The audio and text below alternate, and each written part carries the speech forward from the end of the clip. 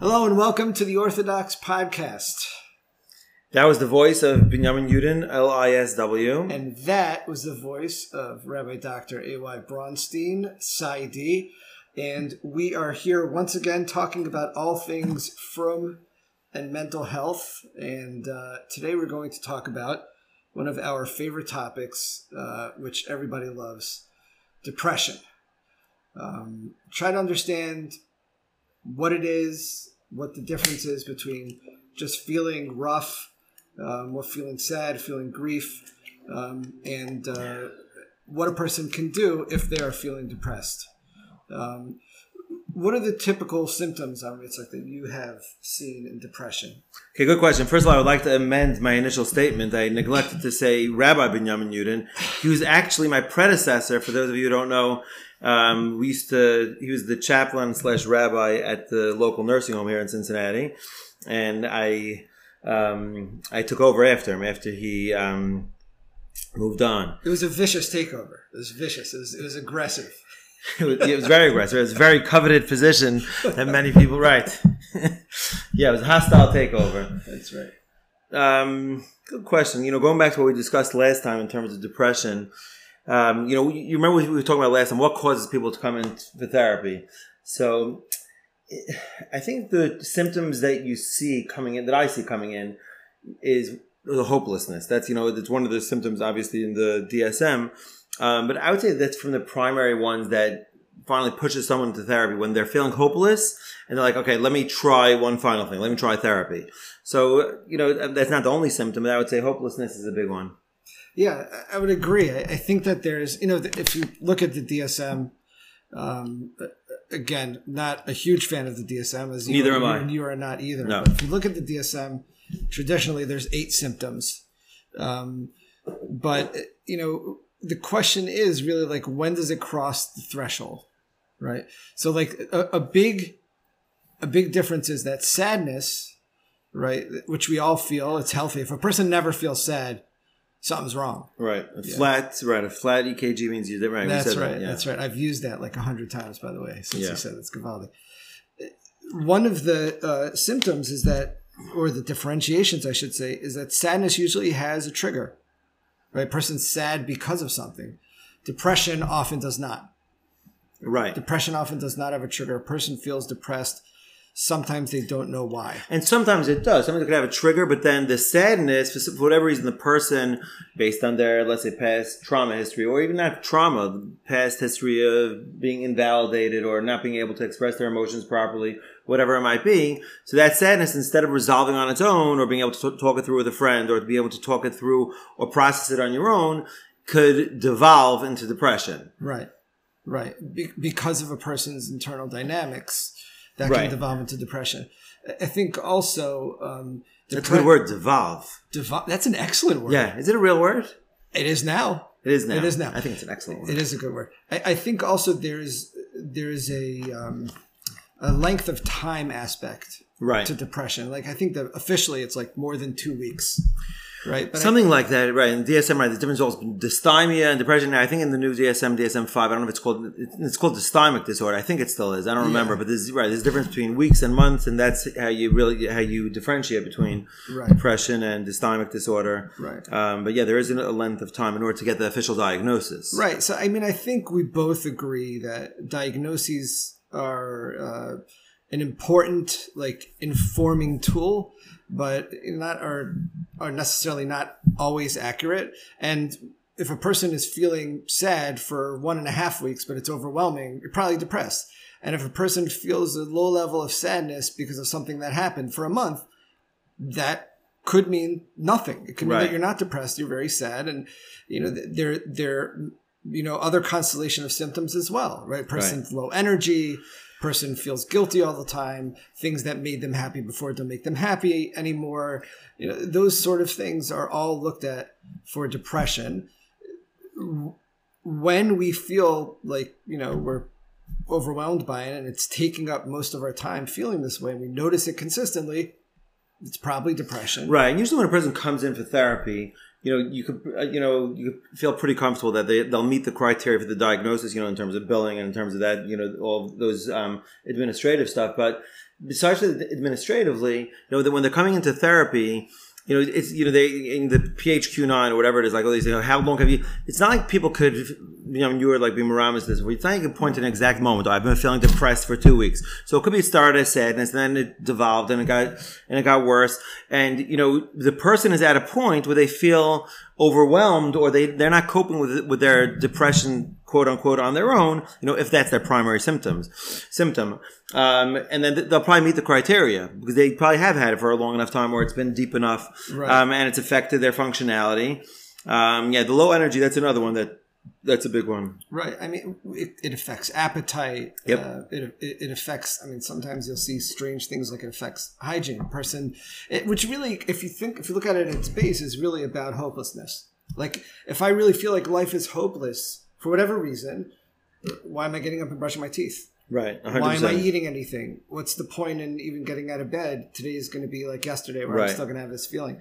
And it's really very torturous. I think one of the cruelest things you could say to a person who's truly depressed is, you just need to keep your chin up. You need to pick yourself up by the bootstraps. It's not as simple as that. It's nowhere near as simple as that. Right. It's nowhere as simple as that, but functionally, and I don't know if I mentioned this last time, and you're going to have to forgive me in advance, Binyamin and whoever may be listening, if myself, and I'll talk for Binyamin also, if we ever repeat ourselves, but in therapy, you end up repeating yourself a lot anyway, because you're seeing different clients, different days. And like the Ramchal says, the Hakdama to the Mesilas Yesharim, that, certain things that are pasha, you have to chazer them and you have to review them because, 100%. And even for ourselves, we have to review them. So one of the things I tell clients all the time, Binyamin, you were just saying that you can't just say, pull yourself up by your bootstraps or keep your chin up. You can't say that, but, if I were to be asked, and it could be I did mention this last time, how do I treat depression generally? Or what's my modality? Which is, I hate answering that question. What's my theoretical orientation? Question I had to answer many times in interviews in various places. So, I'm not getting into what I would answer, but in terms of the treatment in itself, a lot of times it does come down to the cognitive behavioral aspect, at least with me in terms of depression.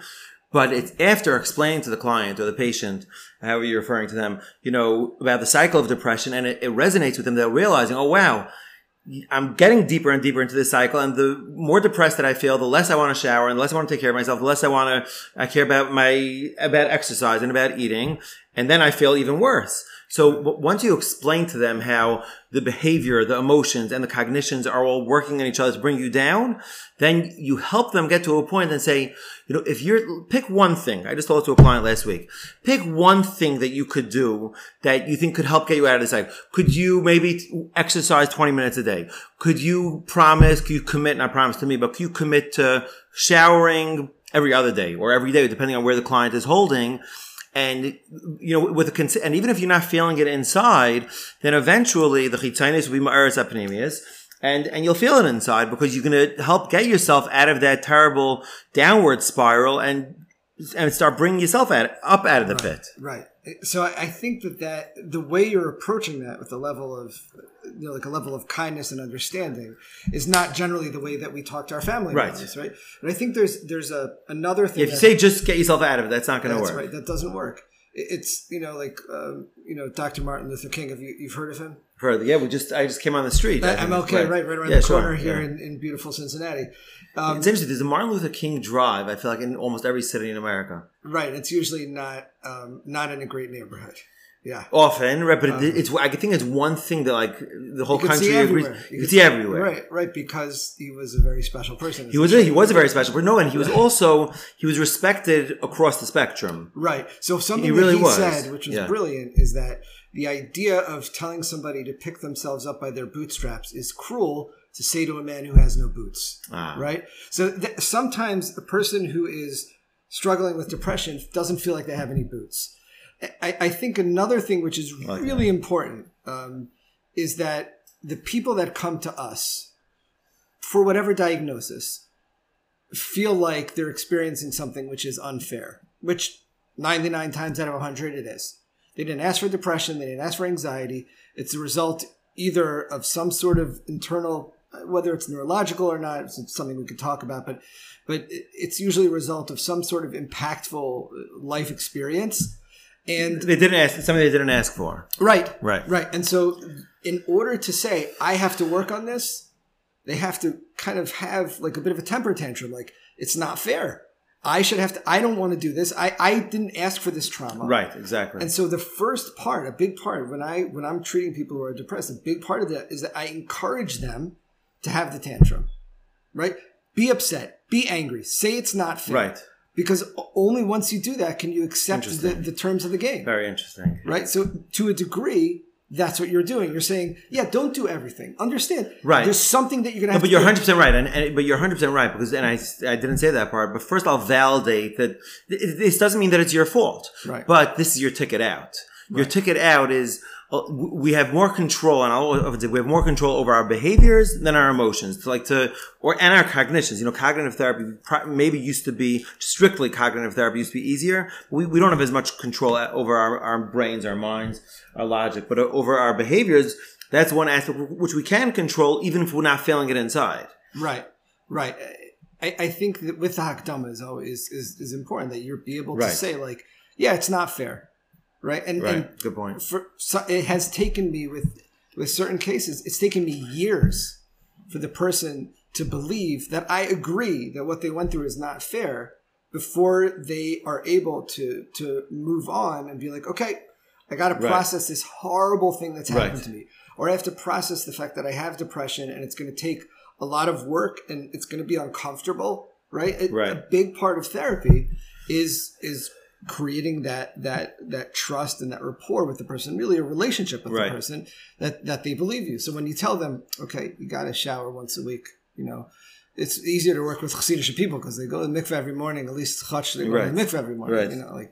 I don't work with so many Hasidic individuals. I'm not licensed in New York like you are. Everybody, Avram Yitzchak Bronstein, licensed in New York. Yes. Give him a call. Let him know you're interested. 100%. I'm here for the people. Telehealth is here. Yep. So I think step one, right?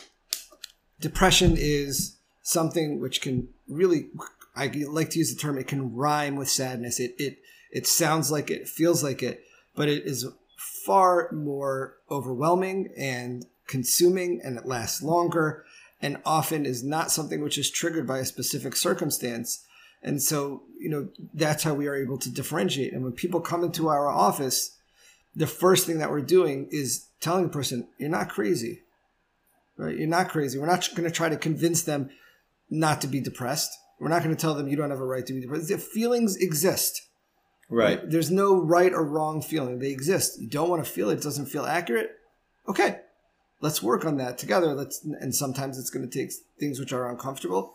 But I never move forward to that next step until the person feels that I believe them. And that takes time. That takes patience. Sometimes that's the most therapeutic thing you could give. Yeah. I want to say a quick vart. Can I say a vart? Oh, please. Yeah, so I told someone this morning, actually, from the Rashivas itself. So I learned the Chaim Stammer Rashivas itself from Heron and his Rav Hutner. So me too. Oh, okay, good. That's the way it should be. Anyway, so I was telling this person, we were talking about, how things have changed from the olden days to nowadays in terms of the Darkei HaTshuva, and in the olden days they used to do Gilgul Shelag and Yisurim and Tanesim, and nowadays it's not really our Avodah. So I was telling him that even more. Rav Hutner used to say, my father Zatzal used to be very much, he gave this over to his Bachram as well. He's a big Talmud of Rav Hutner, that, we all know that in terms of the Avodas HaTshuva, there's Charat al-Avar, Azivas Achet, Kabbalah al-Ased. Those are the three, and plus Vida. Those are the 3 or 4, depending on how you count them, primary ingredients. So Rav Hutner used to say, and he said this years ago already, 50, 60 years ago, that nowadays the main Avodah we have to focus on is Kabbalah al-Ased. He said, we're not strong enough psychologically to be able to, we don't know how to do charat al-avar without getting depressed. This is what we were talking about before in terms of sadness devolving into depression. We don't have the kalim, unbelievable insight, unbelievable, that if a person's focusing too much on charat al-avar, they'll become depressed and it will take them down, right? They can't. if a person has a stronger psychological makeup and they know how to differentiate, okay, can have charata and be tzubrachen, and you look at Rabbeinu Yoina, the 20 ikrim. Some of them are I forgot like spheres, whatever. You have to yagain. Right. But Rav used to say we don't really know how to do that nowadays in terms of without letting it bring to Marash Chayr, which you can't have Marash Chayr. So that's a beautiful part. It's a beautiful part. It's very hard to look at the past for information and not definition. To look at the past and say, okay, this is something I did. Right. I shouldn't have done. I feel I was wrong for doing that, and use that as information to go forward. Instead, we get bogged down in the definition. Right. Of it. Like I am that person who did that thing. Right. Instead of I am a person, and agav I did a thing. Right. 100%. So that's I once heard a Chassidus Shavar. It's a very I use this in therapy when I'm working with it for my own. It's v'hasar satam al faneinu me'acharenu. What's me'acharenu? Satan wants to get the person to think, oh, you're going to try to move it. Look what, you remember what you did. Acharenu is the past. Acharenu is the past. Acharenu is the past. Well, Faneinu, what's me'acharenu? No, well, you're going to move forward. Look at you. You're nothing. You're nothing. That's why some me'acharenu. You have to be able to, move on. No. Kabbalah al-Asid. That's beautiful. That's beautiful. Yeah. There are some people, their whole thing is that they feel so bad about what they've done to other people. And they get stuck in that regret. And so what I do is I use the feeling that they have, and I say, if you feel so bad for what you've done for other people, the thing that you can do for them is not define yourself by that. You don't get to feel bad about what you've done in the past. That's not what you get to. You don't have the pleasure of doing that. Right? You can't define yourself by that. Because if you define yourself by that, you'll never be a better person for the people you're trying to hurt. Who you're trying to help because you hurt them. I'm sorry.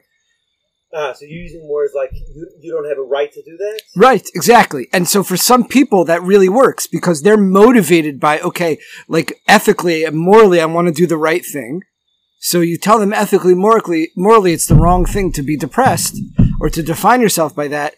They will work on ways to go forward. This doesn't... But that's a little dangerous because that goes back to what you were saying before about it sounds a little bit like you don't pull yourself up by your bootstraps. Right. It sounds like, oh no, you don't have a right to be depressed. Right. So this only works with a specific type of person, and it also only works when you have a very, very serious rapport with the person. And to be clear, for those who are thinking like, oh, now we know how the sausage is made, like we know how therapists are playing tricks on us, I'm very clear when I'm doing this. But I say to them, I'm telling you this because I'm giving you a moral imperative. I'm giving you fuel with which to not feel depressed. Right? That's why I'm telling them that, right? For other people, I tell them that, defining yourself by the past does not help anyone, right? It's a softer version of that. Defining yourself by the past does not help anyone. Does that mean that you forget about the past? Chas v'shalom. The past, I think I said this a couple minutes ago, the past is used for information, not for definition. You can't define yourself by the past. Right. You have to know that it's there, because if you don't know that it's there, you don't know that you have to do better. Right. The question that I often hear from people when it comes to depression is being depressed a lack of emuna? Like I was once at a Yontif meal with some people, it wasn't in this community, and I was the therapist at the meal, which I'm sure you've experienced. People ask you all sorts of questions. They had two kids there that, out of this family, is a very large family, and they had two kids that were no longer from at that point. I think both of them are from now. And the father said to me, like in front of his kids, isn't it true that somebody who lives a Torah lifestyle, that they don't suffer from depression as much because we believe in something that the secular world or the non-Jewish world doesn't have. And he put me on the spot. So he put me on the spot. That's his problem. I said, absolutely not. That's untrue. This is absolutely untrue. Are there resources that we can use maybe that the world doesn't have? Sure. Sure, there are resources. But to say that a frum person is going to be less depressed because they have a Torah lifestyle, it's like saying, a frum person, chas v'shalom, won't get sick with heart disease because they live a frum lifestyle. There's an illness involved in depression that's not defined by cognition. Even if you have something like cognitive behavioral therapy, even if you have things that work with people's minds, but there are ways that a person becomes depressed that, number one, very possibly may be neurochemistry, which has nothing to do with the person's doing. But that already gets into the debate and the question. But we have to. It has to be. But it has to be on the table that such a thing exists, right? Sure. So which cannot be affected by emuna bitachon, right? Number one. Number two, zicher. There's such an idea of psychodynamics that creates that, and even if you look at that as just a distortion of a person's cognitions, right? Even if you're going with CBT, like still, right? No, I mostly agree with you. I would say I mostly agree with you. I wouldn't say it in absolute terms that being from or being connected to it, because I don't think you can say that in absolute terms. It says Teres Hashem Tumim Meshivas Nafesh. We do have, but maybe this is what you were saying before. We do have the resources that can allow us to rise above. More recently, my father was nifter, and he was diagnosed approximately 9 years ago, and Rav Chaim Kiddush was being made about. Rav Chaim Kiddush was very close. He did very close to 70 years with my father, and he said my father's bitachon allowed him to that he wasn't affected. He was b'simcha till the end, which he was. It was unbelievable. I spoke to the Shleishim also. I mentioned that the day after, around 6 months ago, one of my brothers was given the very difficult job of informing us that basically they weren't treating my father anymore. They weren't not treating anymore, but they were suspending treatment, which was a very terrible besurah. It was awful. And I was petrified to call my father. I was like, what am I going to call my father? I felt like he was going to be tzibrach, and I called up, and he started being mechazik me. I said, "Hey, he said, how you doing?" He was like, "Mama's turned the tables on me." But that's a madrega. So that's what to answer your question. I feel like there are bali madrega who are able to live with their emuna and bitachon to that level that the mela, their simchas achayim is there, and it allows them to overcome and elevate themselves and rise above challenges in life. Does that mean that they can't get depressed? No, but we do, as from you and as people who have the Torah and so we do have the ability to rise above more, I would say. Now, if someone's depression is strictly, if you could prove to me, which I don't think anyone could, if you could theoretically prove that someone has depression that's 100% biological in origin, okay, then it's a biological thing. I don't think you have such a thing that you could prove to me that. But again, so that's that's what I would say in terms of moderate. I wouldn't answer in as absolute terms as you did. So then you were put on the spot. I was put on the spot, and I'm also far more arrogant than you are, so it's easier for me to answer that way. I want to point out to those, because we don't have a video feed, that AY just nodded when I said that, so I appreciate that. And I hear what you're saying, and it's something to consider. It sounds like your father spent decades before, practicing Simchas HaChaim. I think that, right, I think that there are people who are not in that league who have tainas on themselves, and they double down on their own depression. If I'm a Baal B'tachon, I shouldn't feel this. And so even with this discussion being set aside, right, that there's still that issue. And that's an excellent point. And then I would agree with you, and that's a big, we mentioned in the last episode, I think, about, acceptance. And it's one of the big things that from people, not Jewish people, that people get down on themselves for being depressed. And they're like, it's okay, it's fine, it's okay. First of all, once you normalize it, then already that validates the person. Once you normalize, okay, it's fine. Now, of course, it has to be treated. If it gets, that's what we spoke about last time, in terms of when does it get to a point that it comes to treatment, and when does it get to a point that it's considered, that's called clinical depression, and that it's a diagnosis. Fine, but putting all that aside, getting down on yourself being depressed, that makes things much worse. And, right. Yeah. If you want to work on emuna and bitachon, you have to look at that. It's hard to do, but you have to look at that as an opportunity, right? And that's part of the work of therapy is, and this may be the ikar work of therapy at times with certain people, is what am I doing now to accept the circumstances in which I am? And part of that is letting go of my desire for perfection. Is a fascinating thing that I see often with people. Where they grow up in circumstances. I see this with people who, and sometimes I say it to them and sometimes I don't, depending on the person, but people who grow up in circumstances that I look at these people with it's amazing that these people are not just functioning, but they're incredible people. They grow up, it's they basically raise themselves, It's incredible. They raise themselves. They have significant trauma. They're lucky to be alive because they didn't know how the world works, and they just keep going. Right. And then when they finally get to a situation where they can't control the circumstances, they can't just push through it, they feel like they're falling apart because they have no control. And I say to them that, for instance, one of the ways that this happens, and I think this is a conversation that has to happen more and more, especially in the Frum Welt, is that when a new mother, right, especially a first child, but any new baby, there's no controlling that child. You can read every book that you want about every trick and every, Ferberizing, and you can't stop a kid from crying. Right. And it's one of the things where you realize, like, I have no control. And a person who grows up, like, okay, as long as I'm perfect, I'll make it through. And they realize, like, there's no such thing as being a perfect parent. They fall apart.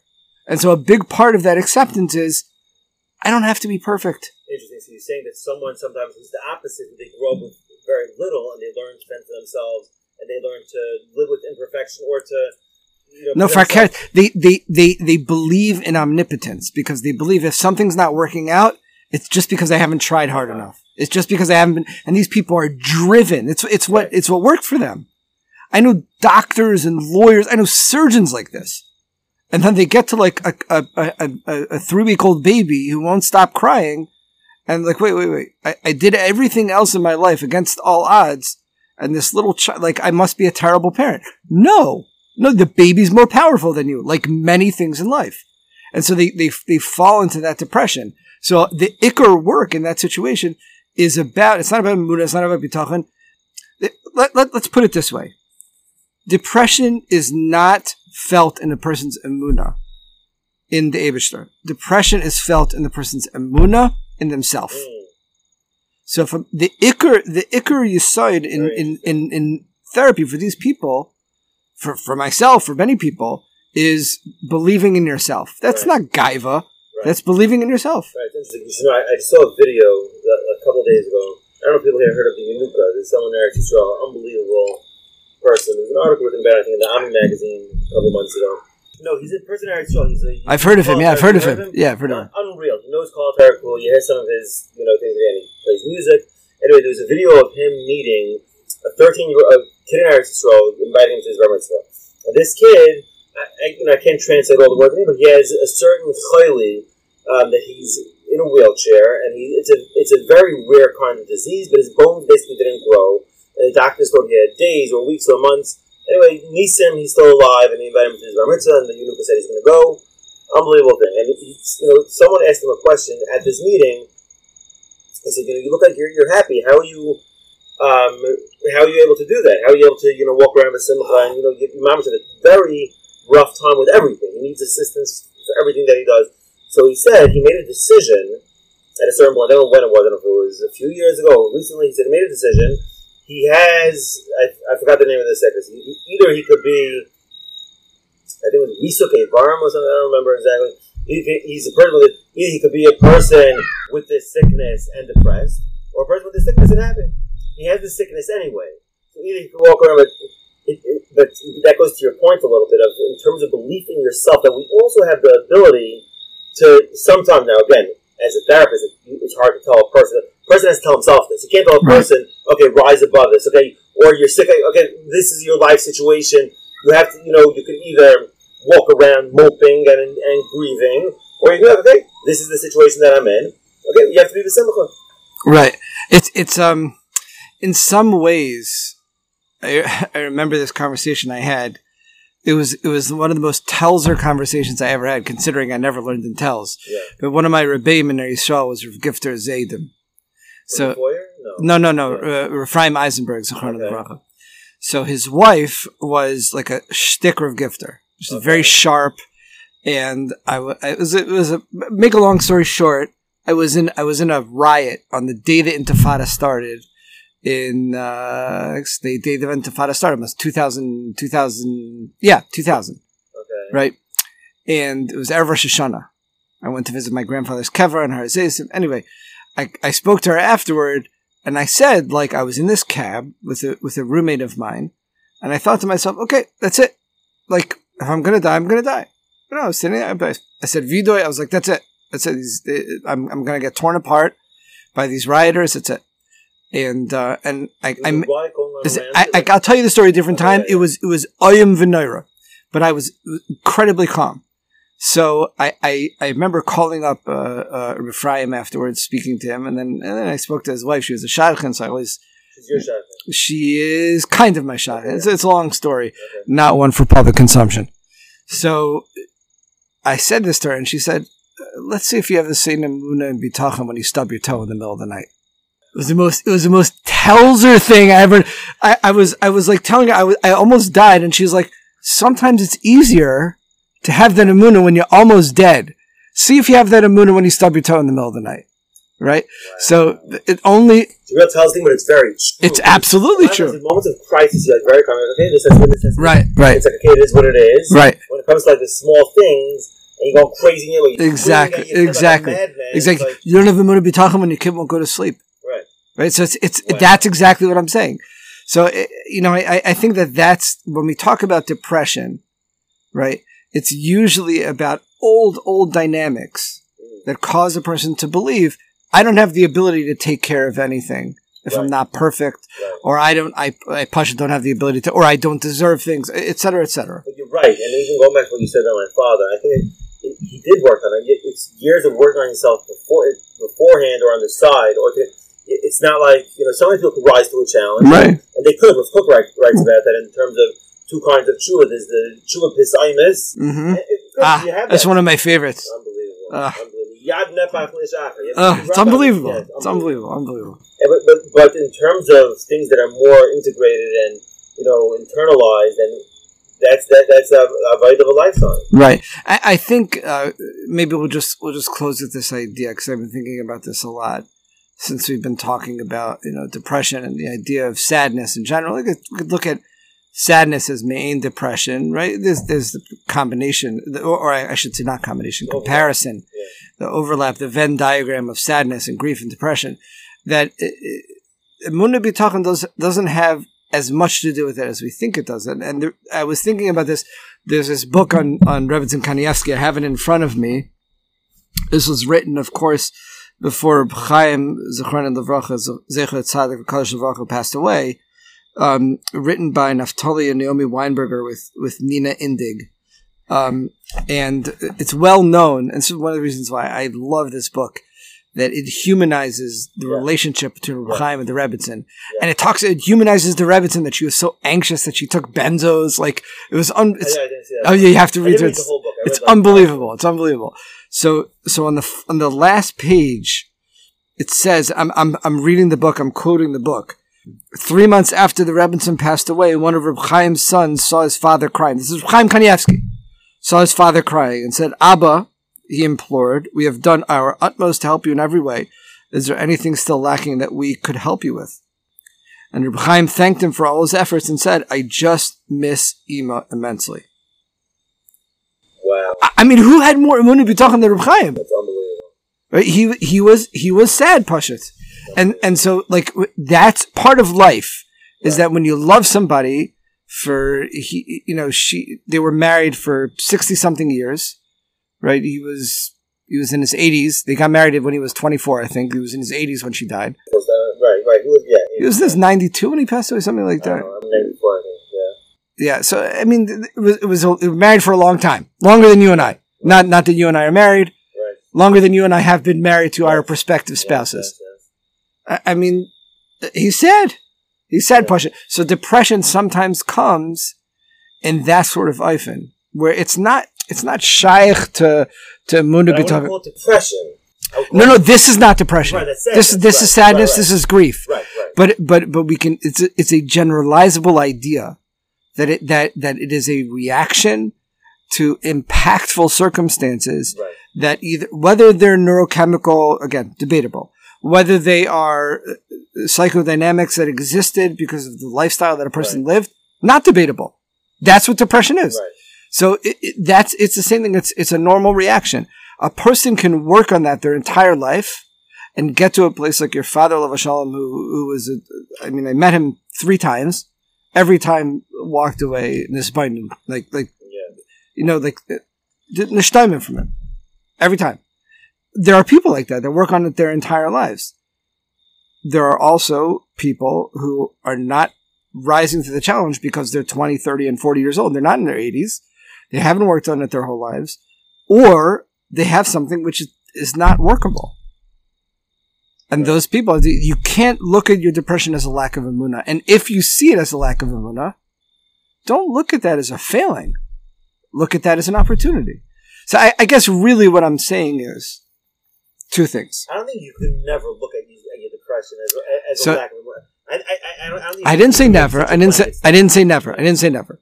What I'm saying is two things. Number one, look at your depression as a lack of emuna in yourself, not of a lack of emuna in HaKadosh Baruch Hu. And if you look at it as a lack of emuna in HaKadosh Baruch Hu, look at it as an opportunity to work on your emuna at the same time as being in therapy. Look at being in therapy as a way of working on your emuna. Okay.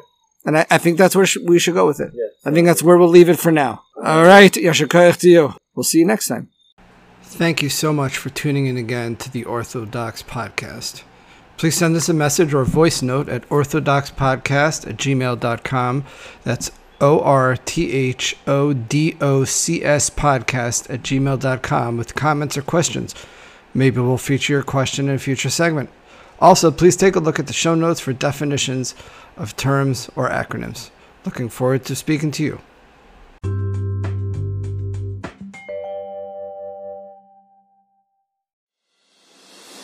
Ever thought about starting your own podcast? The Maverick Podcasting Network makes creating and running your podcast easy and fun.